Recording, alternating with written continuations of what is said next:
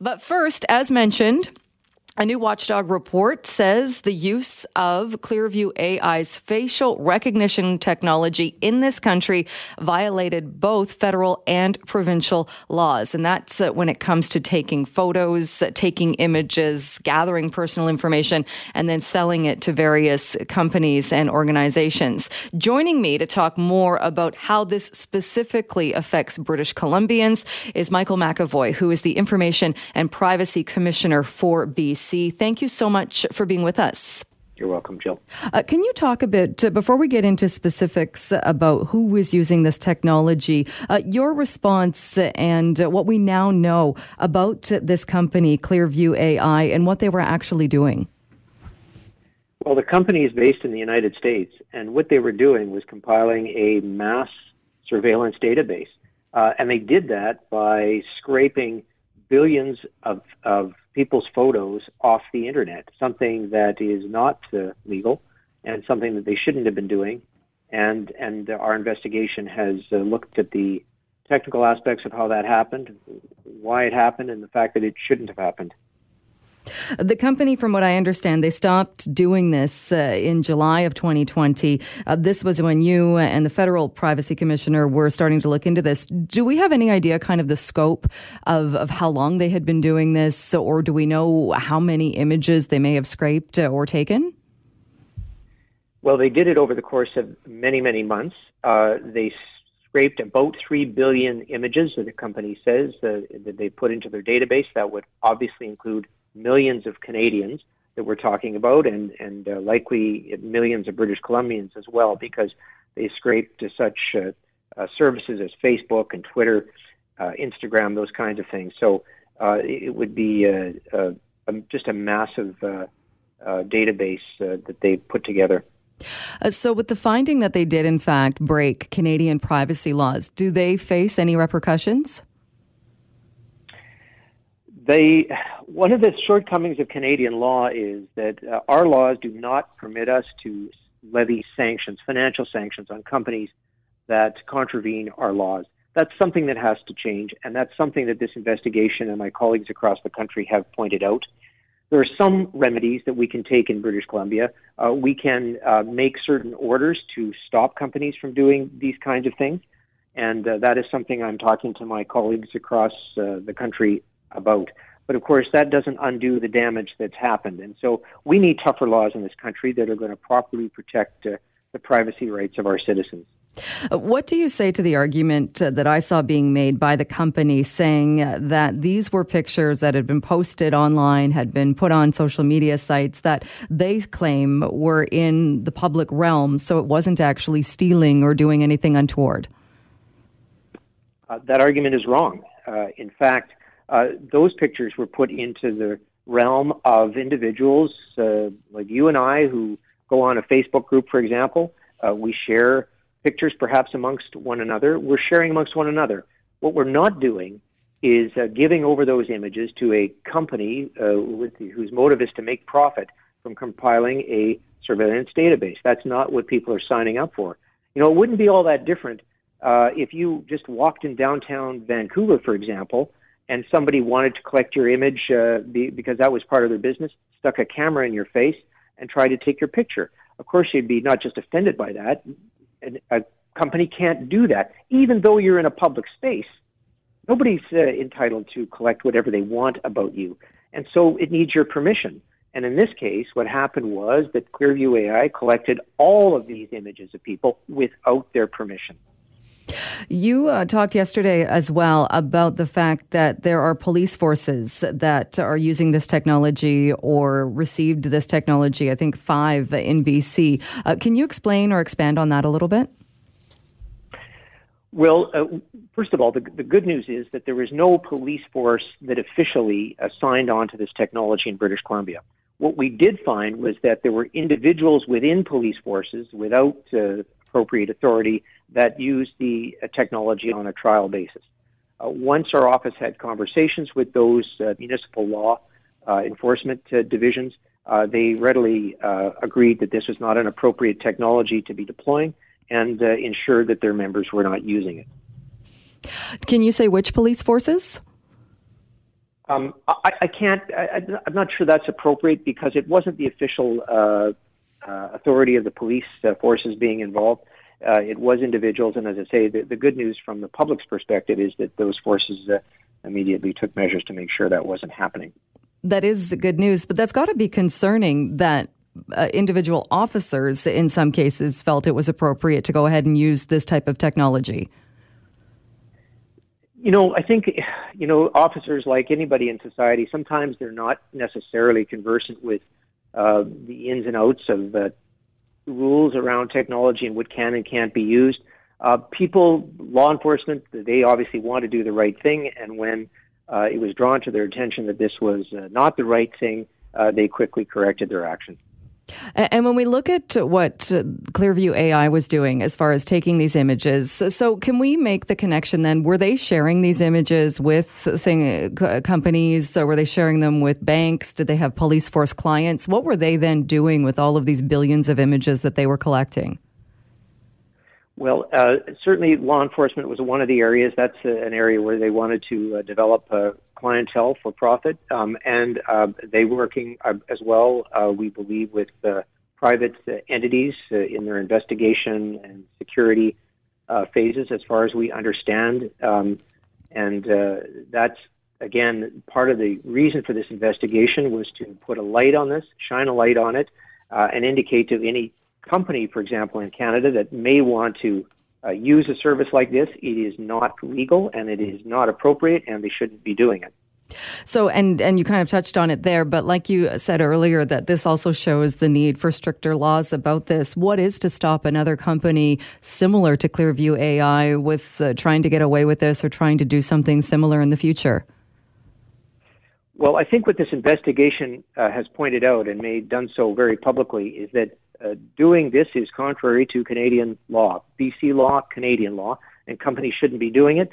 Clearview AI has said now that they are backing away from Canada, and that is the right thing to do, given that their laws do not permit them to do what they were doing, scraping the images of millions of Canadians for profit. And as the privacy commissioner, what do you say to people? Because people will hear this story as well. And even though this company has stopped, there are going to be concerns and questions about, okay, well, what is safe to share? And even things that people don't have control over. You might be in somebody else's picture that's shared somewhere that you don't even know about. How do people protect themselves or try and have some kind of privacy?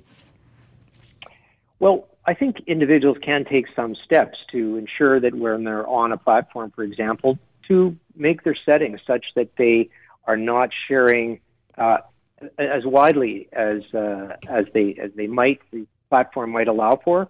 That's one thing to do. But, the other thing is Canadians should expect, British Columbians should expect that their information is going to be treated respectfully and properly by the companies that they deal with.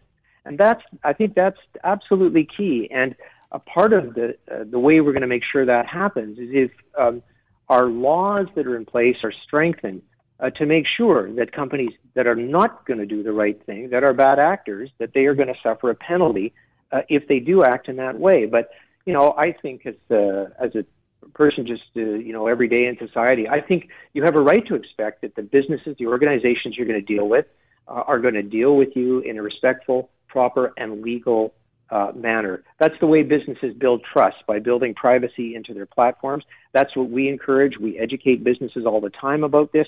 And as I say, most companies, organizations want to do the right thing. All right. Michael McAvoy, we'll leave it there for today. Thanks so much for taking some time with us. You're very welcome. We started off the show talking about the findings that the U.S. firm Clearview AI, the facial recognition technology, did in fact violate federal and provincial laws. We were talking with BC's Information and Privacy Commissioner about this. So we now want to bring in Andy Barrar, freelance tech journalist, for his take on this story. Andy, thanks so much for being with us. My pleasure, Jill. What was your first response? I know we've talked about Clearview AI in the past and such, but what's your response to now this confirmation that they did, in fact, break these rules? Well, one, Jill, I'm not surprised. If you look at the privacy commissioner and all the other things that's happened in the past, there is no way that they were going to allow this to happen. But the real thing is I am just grateful that we even have a privacy commissioner, because imagine that we need watchdogs to monitor companies out there, because what we've seen time and time again, Jill, is technology always outpaces oversight. But thankfully, we have that oversight, and that ruling that the privacy commissioner said is not surprising, but it's something that was long overdue, because it's been about a year that we've been waiting to hear about this. And we know that Clearview AA did stop doing the surveillance or scraping the photos, the images, as they said back in, I think it was July 2020. But what do you think as far as, do people get when their images are out there, when they're posting photos and things on social media sites, do we get a good understanding or grip of just how far things can be taken and shared? Joe, I always think about the early days of the internet. Nobody even gave their real name. Everybody had an alias, and the last thing that people would put is their photo. But as a society, as a digital, internet society, we've changed so much over the decades. And I think a lot happened as soon as the smartphone was introduced, because we had a tool in our pocket that could create content at any time. And then social media came, and then we started sharing all of our information. So we've, as a society, have come a long way, but people are not mindful of their privacy. And what every listener should do right now is Google yourself and then click on the images in that Google search, and you're going to be very surprised at what comes up.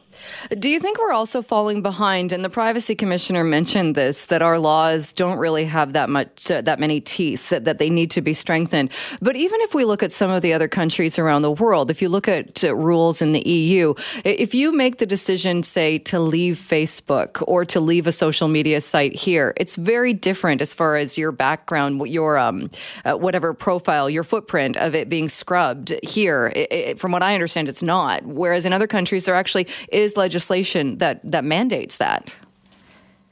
Absolutely. And I think that we have to talk to our local politicians and be like, what are you doing about this? Because it's just, again, it's the technology is working so fast that we can't keep our laws up to date. But these big corporations, the Facebooks of the world, the Googles of the world, they are taking all of this information. And then you have private companies now like Clearview AI that is looking around saying, we can make some money off all this data. And the AI that Clearview is using, this is not like proprietary or groundbreaking. Anybody that has Google Photos will know that you can tag your photo or your family members, and then when you take future photos, it understands who that person is. Even children, as they age, the AI can identify somebody, and that's really scary, and why we have to hold these big companies accountable to make sure we know what they're doing with our photos when we share it on their platforms, and more importantly, what happens if we decide to leave. What happens to that data? That's the big question that needs to be answered. What about the issue of RCMP and other police agencies also not officially signing on to this, but there was evidence they too were using it? Well, that's the thing, Jill. Of course, we want the RCMP to solve, crimes. But something like this could be used by even what they call loss prevention. People who catch shoplifters at, say, a retail store. All you need is an image of a person, whether it's a video still or a photo, and then you could use the Clearview AI and just enter it in. And the way that Clearview AI works is the more photos they get of you, the better the AI is going to identify you. So, the fact that law enforcement was teetering with this is like the perfect tool for them. But it creates a dystopian society. We're essentially consenting then to have a surveillance society. And Canadians, we did not consent our photos to be in that database. And that's what the privacy commissioner had ruled today. We've seen stories like this in the past, though, as well. I covered the story, I'm sure you remember it, in Pacific Centre, Cadillac Fairview, the mall where we are sitting, at least I'm sitting in the tower above it right now, where they had kiosks that were scanning people's faces, and they had no idea. There was a tiny sticker perhaps on the door when you entered the mall, but people didn't know that by looking up to where a certain store was, their face was actually being scanned, and the company came back saying, oh, well, it wasn't to identify you. We just wanted to do some kind of biometrics, some gender and general age biometrics. But we've certainly seen other cases. So how do we stop this from happening in the future? This is the thing, Jill. I have been looking at these new surveillance cameras that they have, the closed-circuit television cameras, because I used to work when in university in loss prevention. I used to set these cameras up. Well, that technology, these cameras, has gone so far ahead. You could be in a stadium at the Canucks game, and you could pull out a penny and put it in your hand. That camera can zoom right in and tell you the year of that penny. Like the technology is just mind-boggling. And what we have to know is when we go to different events, whether it's a stadium, whether it's a mall, we should know if we're being recorded or not. And a little tiny sign in the corner is not going to do it because it's a slippery slope, Jill. I don't think we want to live in a society where, we're being constantly on surveillance and doing something as simple as just protesting, you're getting scared of because there's cameras everywhere and you don't want to be identified. That's a scary society to live in. It is. Andy, just before I let you go, I look to people like you who are in this and know more about this than most people. I see you posting videos of yourself skipping, trying to get others involved in skipping. I see your amazing herb gardens made out of pallets, which I want the designs for because I want to make one. But when I see you post these things, I think, well, if he's posting it, it must be okay. There must be ways we can do this and still be safe. So what are your rules? Well, that's the thing, Jill. The way that you could look at something, even like Facebook, and you can say, Facebook's evil because of the AI. Well, the AI is just, picking on your news feed. What you can do is you can tweak it so that you only see the stuff you really want to see. And so during the lockdown, all I wanted to look at was people jumping rope or making garden beds. And so I was just feeding the beast of all this stuff. And then sure enough, I started creating the same type of content because that was all I was seeing. So we can use technology for good, or we could use it for bad. We could try to just live in the mountains and completely, cut off from society, or we could just try to use it in a positive way. And I think that's what I've been trying to do, Jill, especially during the lockdown. I'm like, now is the best time to get in shape. We're at home. We might as well make the best of it. And I'm hoping that I could inspire others. And I have, actually. So that's the thing about technology. It can be used good or bad, but we just have to be very mindful and active and an active participant in how we want it to be part of our digital life. All right. Good advice, Andy. We'll leave it there. Thank you so much for your time today. My pleasure, Jill.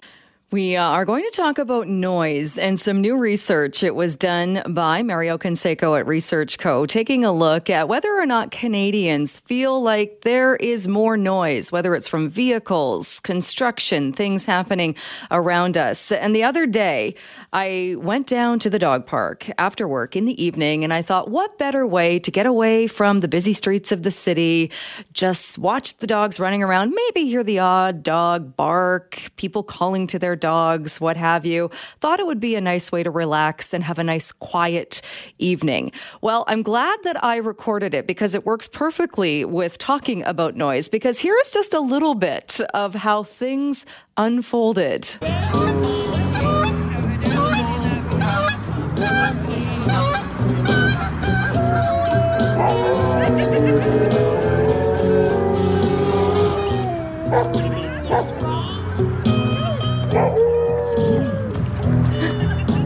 All right. So yes, that's exactly what happened. There was a busker with an amp. The dog started howling, albeit in tune with the music. And the Canada geese also got involved as they flew over just a few feet ahead. So not exactly a quiet, calm evening. Let's bring in Mario Canseco now to talk about noise. Good afternoon to you. Good afternoon, Jill. That was very enjoyable, very bluesy.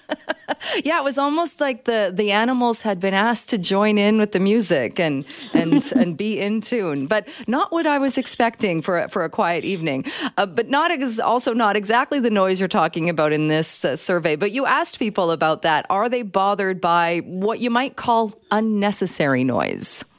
Well, it's definitely one of the things that is bothering people more, especially now. We thought it was a good opportunity to ask about noises at home because there's a lot of Canadians who are working from home. Our kitchens have become our offices. We're no longer commuting, and you're more likely to be noticing noises that happened from Monday to Friday, 9 to 5 in your home because you're there all the time. And the reality here is most of the noises that bother you, that actually bother us when we're at home, are unnecessary. The number one thing that Canadians mentioned was vehicles such as motorcycles or cars revving up. 30% say they have been bothered at home by this noise. So it's the highest proportion that we saw for anything that we rated. Which makes sense when you, especially even if you're in a city and you understand that there is going to be a certain level of noise that happens because there are so many people living and commuting and that. But when you hear a car or a truck peel out or rev up, you can't help but wonder why does that person feel the need to do that? Well, that is exactly it. I think there's other noises that bother us, but that can be explained in a very different way than somebody who just feels that they have to announce their presence when they're coming down their own street. That is definitely the one thing that bothers us the most, and it's definitely high across all regions and ages. The number two issue is dogs barking, and this can be very complicated. There's people who decide to leave their dog outside. They want to have a dog there for security reasons. 24% of people say that they've been bothered by dogs barking when they're at home. And the next one was loud people outside your home, somebody who's out there walking or talking very loudly at 20%, and car alarms. The main problem with car alarms, of course, is if the owner is not nearby, that's going to start going off for 15, 20 minutes or even half an hour, and there's no way to stop it. Yeah, I think we can all, well, maybe not all, but a car alarm, you can let it go once, and then you hope the owner takes care of it, or if it's being broken into, the owner figures it out and it stops that. But you're right, it's the ones that go off continually and the owner clearly is nowhere to be found, can be pretty annoying. We've talked a lot in Vancouver in the past, maybe not so much recently, but in the past we certainly have talked about leaf blowers. I know councils have even dealt with this. Did that come up on the list? It did. We do see a significant number of people who say that they've been bothered by yard work, 19%. This might be a very noisy lawnmower, a leaf blower. There's specific municipalities that have taken this type of noise into consideration and have written bylaws to stop them from being used. Now, this is something that started back in California probably 5 or 6 years ago. Montreal was also a city that decided to do something like this. A little more complicated out east because what they're doing also is using the leaf blowers to get rid of snow. So it's not a thing that happens only in the summer and the fall. They have to be able to deal with that noise even in the winter. What about other things? Because like you said, we are spending more time at home. That could be renovation projects. It could be doing things in, if you have a yard or an outdoor area with power tools. What about those types of noises? Yeah, power tools was also ranked high at 18%. So it's essentially 1 out of 5 Canadians who said somebody was using power tools nearby and it distracted me. It's something that bothered me. Loud music, of course. Fireworks at 16%. We had a higher incidence of this in British Columbia, partly because we have this situation with Halloween where everything is happening. It'll be interesting to see what happens next year when the new bylaws come into place, because we all saw the fireworks, and they're supposed to happen only one night. But even in the first week of November, you still have a lot of people who were using them afterwards. So pretty complicated issue to police, but definitely one of the things that bothers people, particularly if you have younger kids or pets. And getting back to traffic as well, what about honking? And it seems like it's not as big of an issue perhaps in Metro Vancouver, and we're going to open up the phone lines next. People can correct me on that if it's a problem in their neighborhood. But what about other things that while driving? Well, that one was also ranked highly in my view. We have a lot of legislation dealing with the fact that you should only honk your horn if you're driving a car. If you're going to do this to avoid an accident, you're not supposed to do this to announce yourself. You're not supposed to do this so that the kids come out.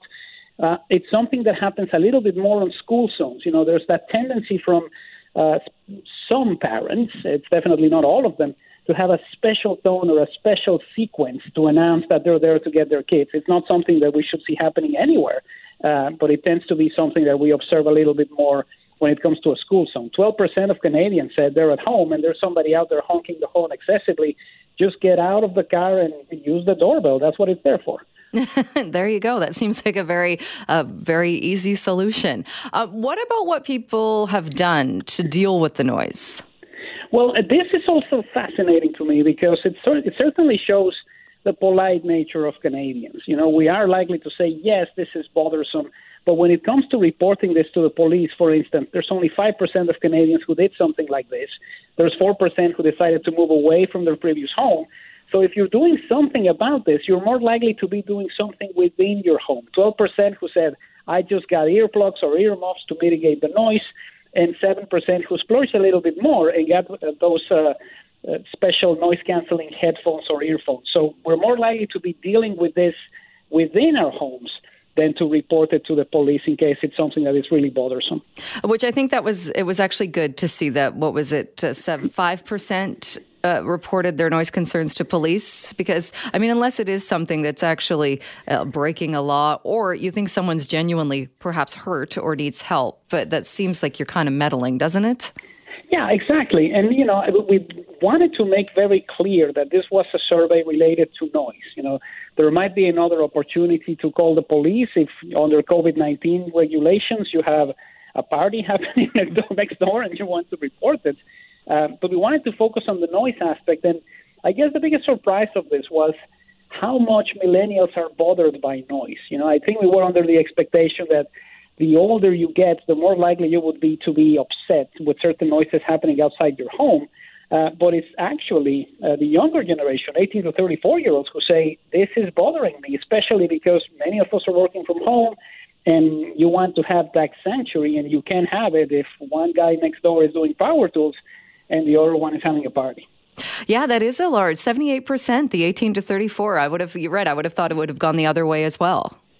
Yeah, it's significantly higher than what we see for Generation X or for baby boomers. I think we all have this idea of somebody complaining about noise, and it's probably not a millennial, but the numbers certainly suggest that because the house or our homes have actually become our offices and everything else, if you have kids and they're not going to school, like what is happening in some other provinces in the country, it's also the place where you educate the kids. So you definitely want to have something that is a little bit better when it comes to noise.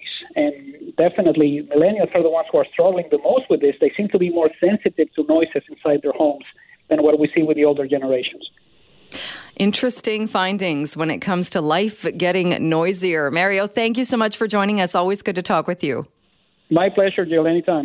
Vancouver police announced earlier today they had arrested 2 suspects in a violent West Side home invasion, and they also announced that the victim of that home invasion, a 78-year-old woman by the name of Usha Singh, has since passed away. She was found badly injured inside of her home, the home she lived in near Queen Elizabeth Park, and police say it's believed she was attacked by 2 men who gained entry to her home by posing as police officers.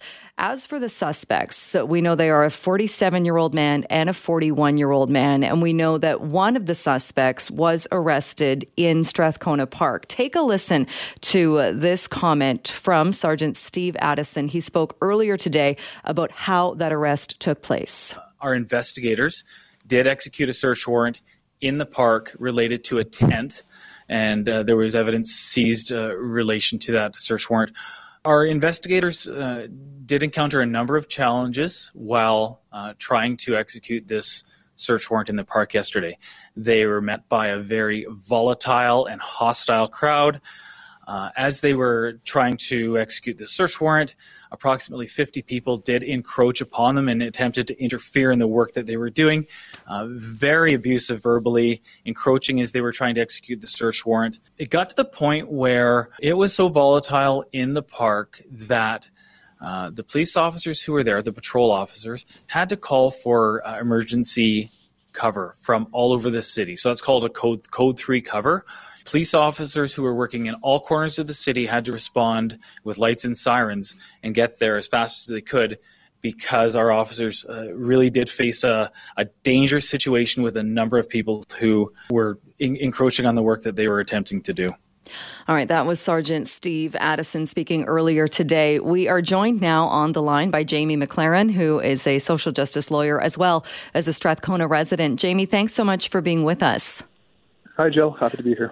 Did you see the arrest go down or see anything happen when this was going on?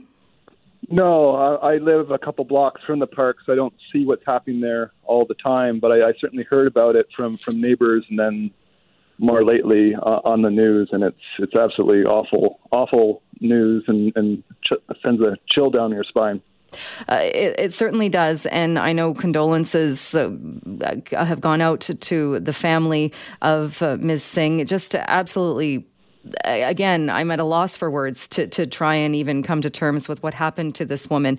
But the reason we wanted to ask you to come on the program today and to talk about this is because it's also got to be very unsettling to know that Strathcona residents, you've been dealing with a certain criminal element in this park for months, and now to learn that a man accused of beating an elderly woman to death or being part of two people who did this to someone in their home was living in that park.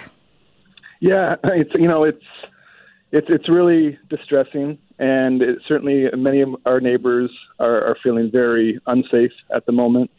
We're used to a high degree of property crime, petty crime, and property theft.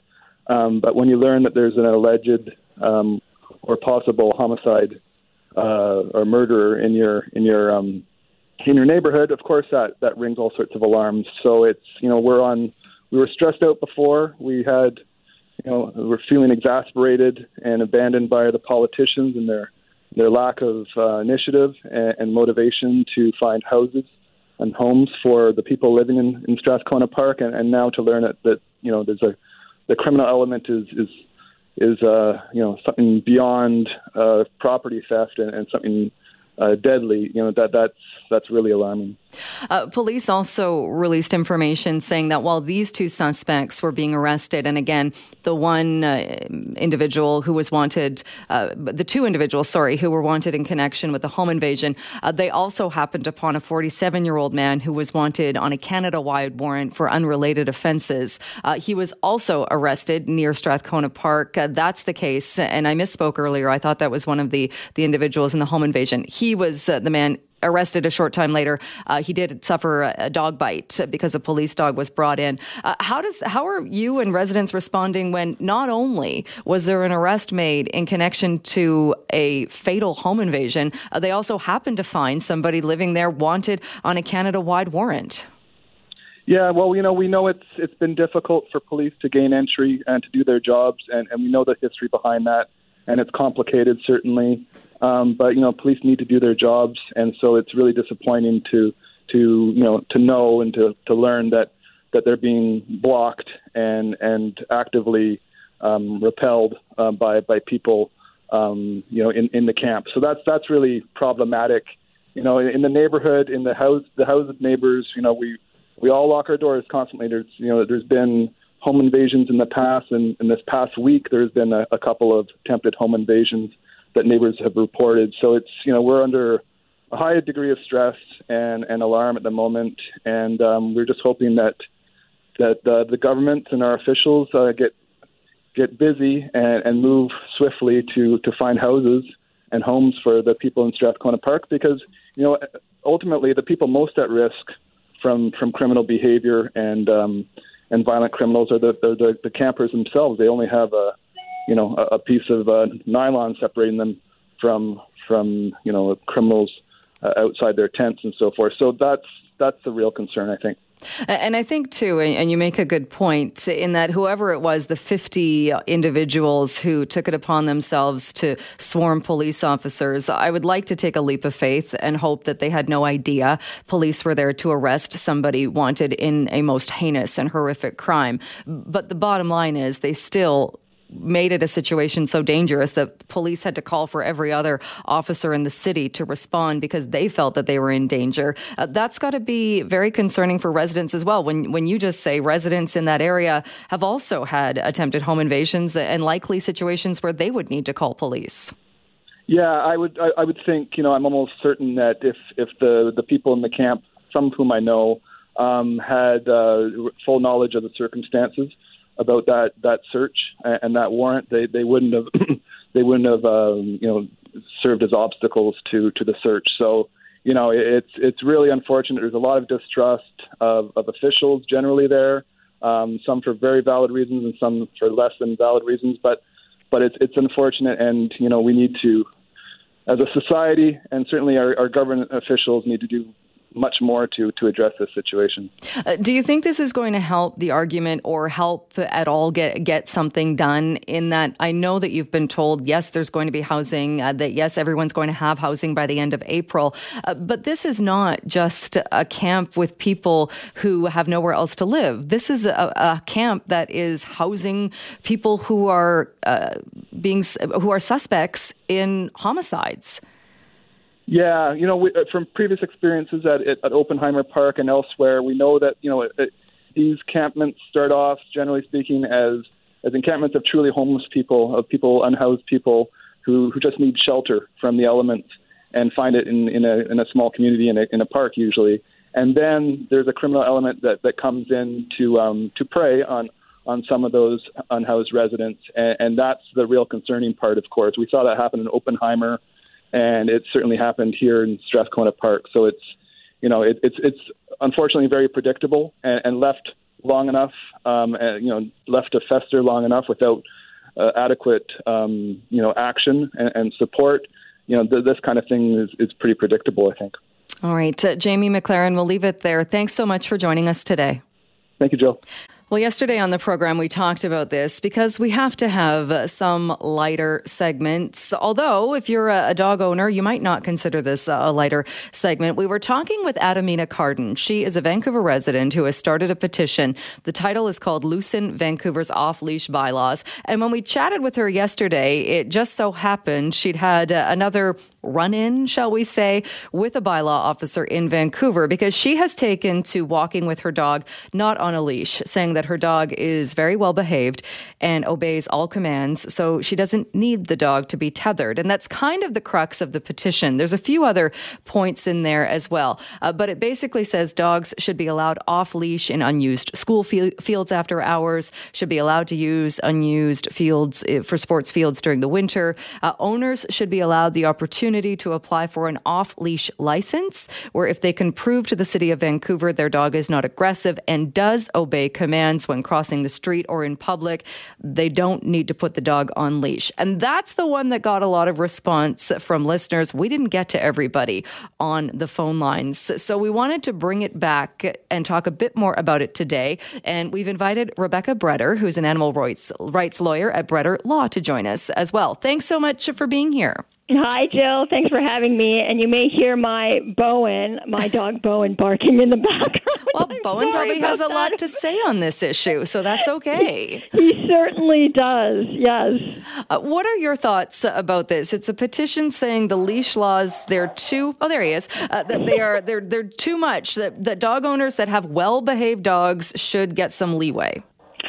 I think it's no surprise. I'm a dog advocate. I'm an animal rights advocate. So I'm totally open about that. I think this all comes down to we have to remember that dogs are here to stay. There's no question about that. Dogs are here to stay, but at the same time, so are people who don't like dogs or people who are scared of dogs. And we have to find some kind of happy balance right now in the City of Vancouver and Metro Vancouver and elsewhere for that matter, which arguably I think we're getting there, but I don't think we have that. I took a closer look at this petition, and I have to say my heart totally agrees with it. I think we certainly need more off-leash areas for dogs in the City of Vancouver and in Metro Vancouver in general. You just have to look at the COVID experience and how many more people have adopted or bought dogs over the last year. We need more space for dogs. And there's nothing happier than seeing just happy dogs frolic around and playing around. But on a more serious note, there are parts of the petition that I actually don't think are good ideas. And this is coming from someone not only as a dog lover myself, but as someone who defends dogs as part of what I do in my practice. So the part of the petition about getting unused school fields to be used for off-leash, great. Love that idea.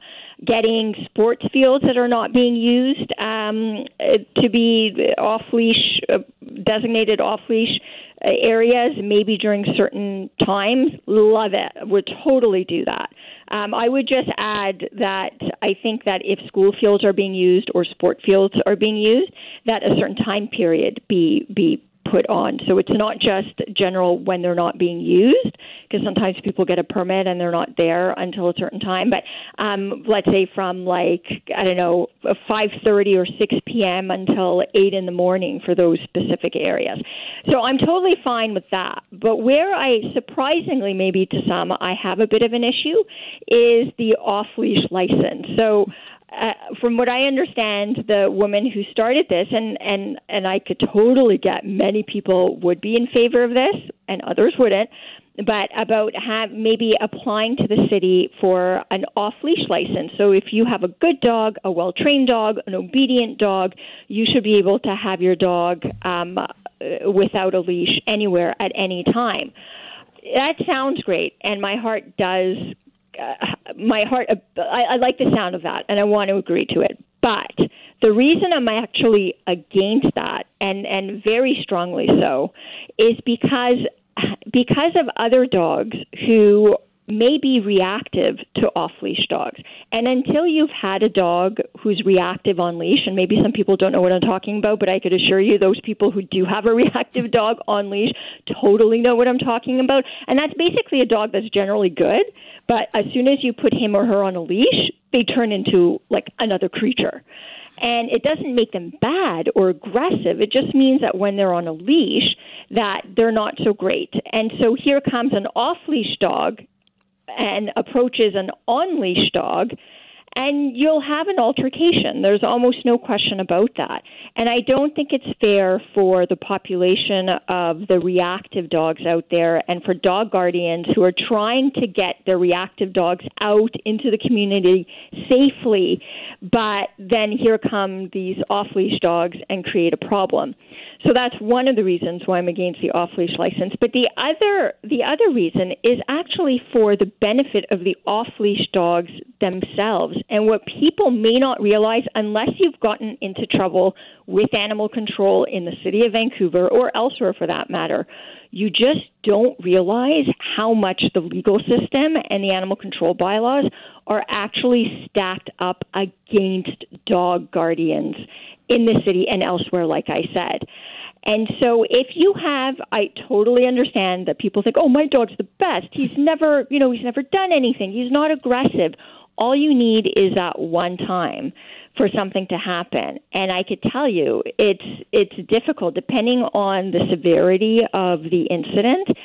It could be difficult to protect your dogs in all possible ways. So I really think that while I love the idea of being able to have dogs off-leash anywhere, anytime in the city, even if the dog is supposedly a good dog, I don't think that's a good idea. I think it could cause a lot more problems than it intends to fix.